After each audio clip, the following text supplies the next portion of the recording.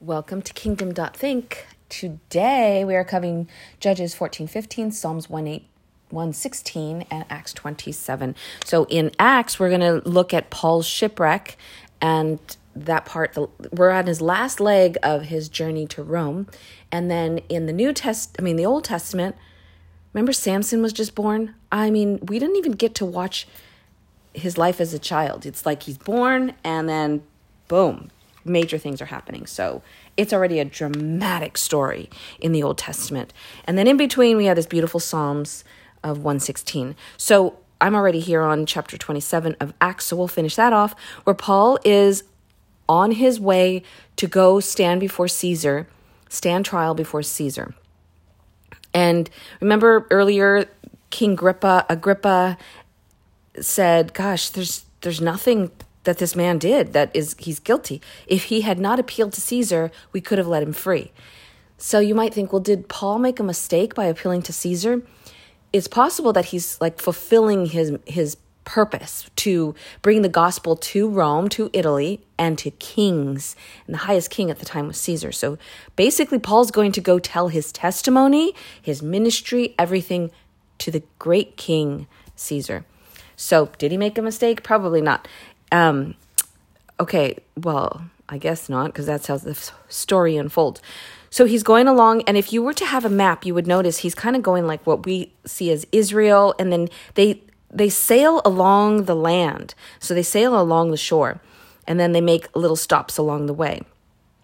And at one point, they were in Crete, the island of Crete, on the way to Rome. So it's like halfway between Israel and Rome, or halfway between Israel and Italy. It's in the Mediterranean Sea, so they're in the island of Crete. They want to set sail, but Paul is warning them, don't go because your ship will be destroyed and it'll just be bad. You'll lose all your cargo. But they didn't listen to him. They decided to go anyway, and sure enough, there was a big storm, and that storm was ravaging. It just beat up their ship, and they didn't eat for a long, long time, and it was just devastating. Finally, Paul... with his, I think it's a little bit of arrogance, but maybe it was a little bit of influence where he said, if you had listened to me, then you wouldn't be going through this problem right now. Or maybe it was his way of saying, you see, had you listened to me? So listen to me now instead.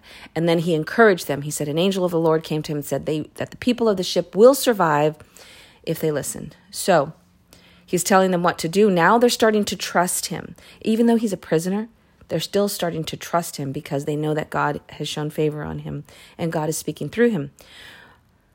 And yeah, they lost so much stuff. It's just a shipwreck story that is like straight out of a movie. Go ahead and read that. It's kind of interesting just to see the process. And then they did come near some land. And at the very end of chapter 27, the men who could swim swam to shore, and the men who could not swim drifted on wood. Okay, Psalms 116 is a beautiful Psalms. It starts like this. It's actually a Psalms of someone who's very distressed in their heart, and they're sharing their true heart, but at the same time, they trust that God is going to prevail and God's going to win. I love the Lord, for he heard my voice.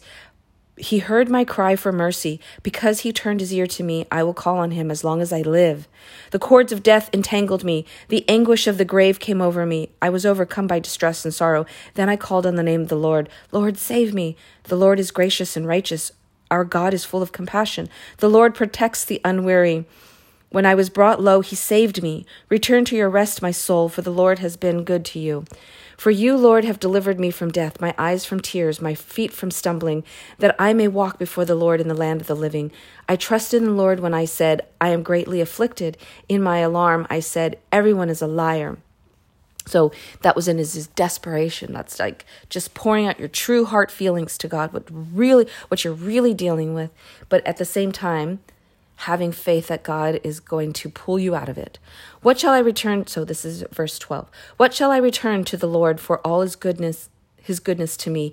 I will lift up the cup of salvation and call on the name of the Lord. I will fulfill my vows to the Lord in the presence of all his people.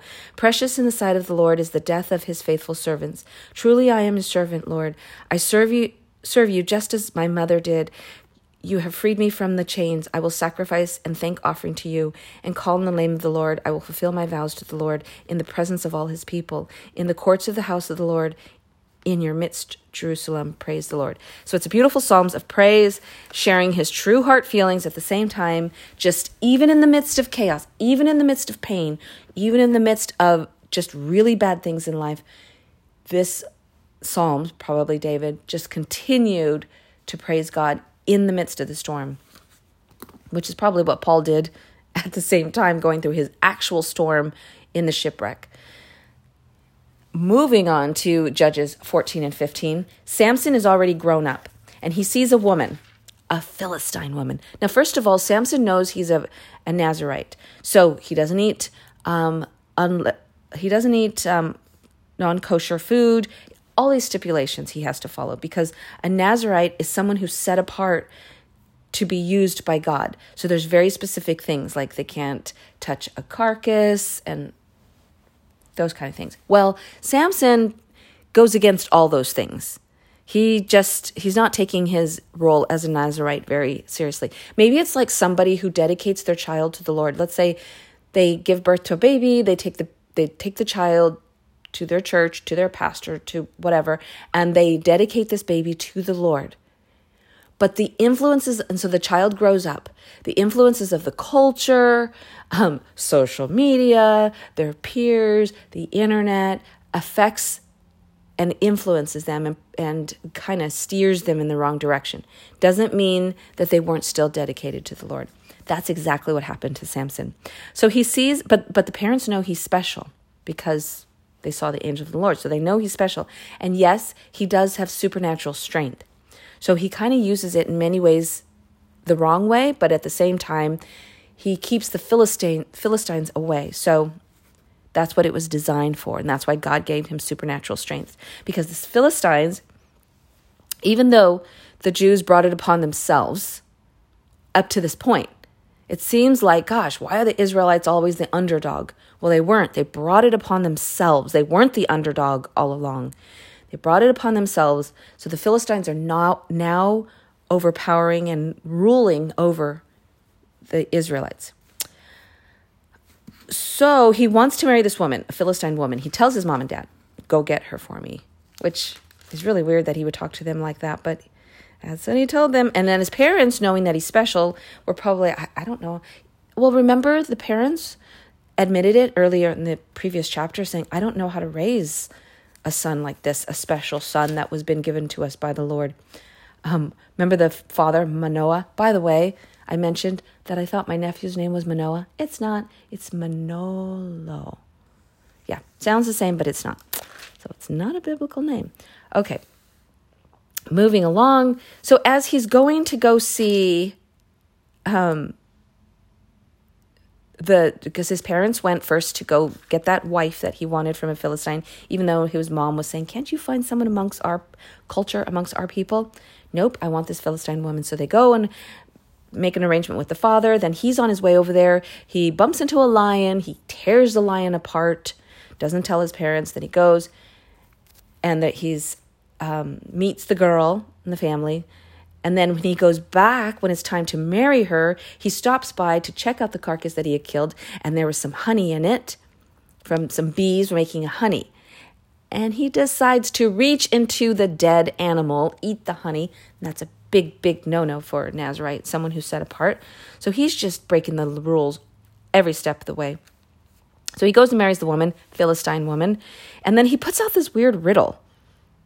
And he tells the people, if you can he's making a deal. So he's a gambler. He says, if you can break this riddle, I'll give you X, Y, and Z, some linens and things like that. And if you can't, well, then you give me some. So he's basically gambling with them. Well, you know how men are when they're gambling? They just get really desperate, right?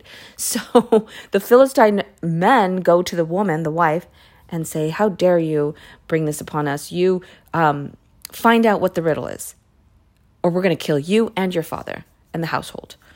So she's desperate. She's crying to Samson, tell me.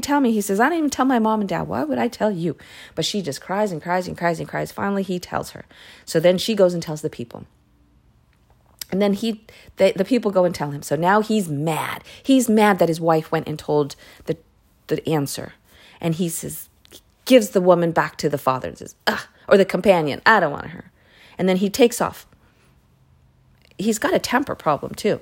Well, while he's gone, the father of the bride thinks like, well, Samson's not coming back. And maybe he didn't really consummate the marriage. So maybe they weren't really married because the father gave her to someone else to marry. So when Samson came back after his little tantrum excursion, he said, okay, I want my wife. And the father says, well, I didn't know you really wanted her. And so I gave her away. I thought you weren't coming back.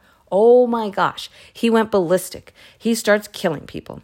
He went on a killing spree. It's terrible. So now the Philistines are mad at him for going on his killing spree. Well, he's hiding in a rock. And his own people said, how could you have brought this upon us? The Philistines rule over us. What have you done to us? And he said, I merely did to them what they did to me. So they gave him to the Philistines.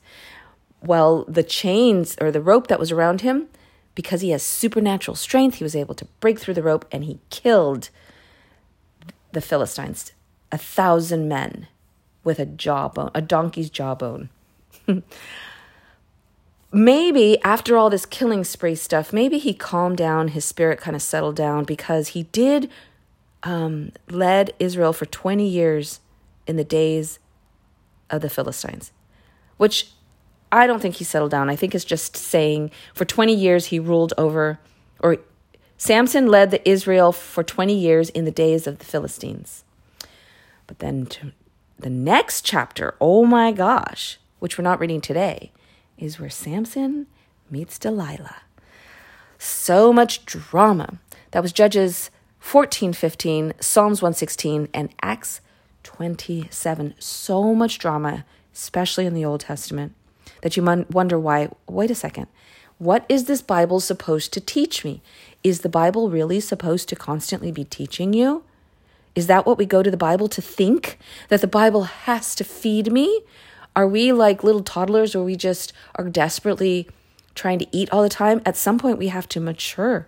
We have to grow up where we don't eat just to, begging people to feed me, but you actually read the Bible instead of what can it feed me? What can I learn? How can I grow? What is God speaking to my soul? Not like, am I being motivated? Or reading something and saying, well, this story didn't really do anything for me. Is that why we read the Bible? To see what it can do for us? No, it's so that you can know the character of God, so that you can know, so that your spirit and your soul wake up, and so that you understand the message that God is trying to give us, which is hidden and these mysteries of the Bible that we will never fully know. There are mysteries in this Bible that we will never fully know. And if we only read the things we like, then we will never be able to put the pieces together of the codes and the mysteries in the Bible. I say that because I did just read an article of someone breaking down, now that we have computers, we can actually break down the codes that are in the Bible, patterns. It's crazy stuff that is just proves that the Bible could not have been written by a human hand. It's impossible, literally impossible, because now computers are finding the codes, patterns inside the Bible. Isn't that so cool? So even though you might read a story and like, oh, I don't like that. It was disappointing, or it was ugly, or it was just an ordinary story of a shipwreck. It didn't do anything for me. Read it anyway, because your spirit and your soul will find exactly what it needs to find. So that was our reading today. Have a great day.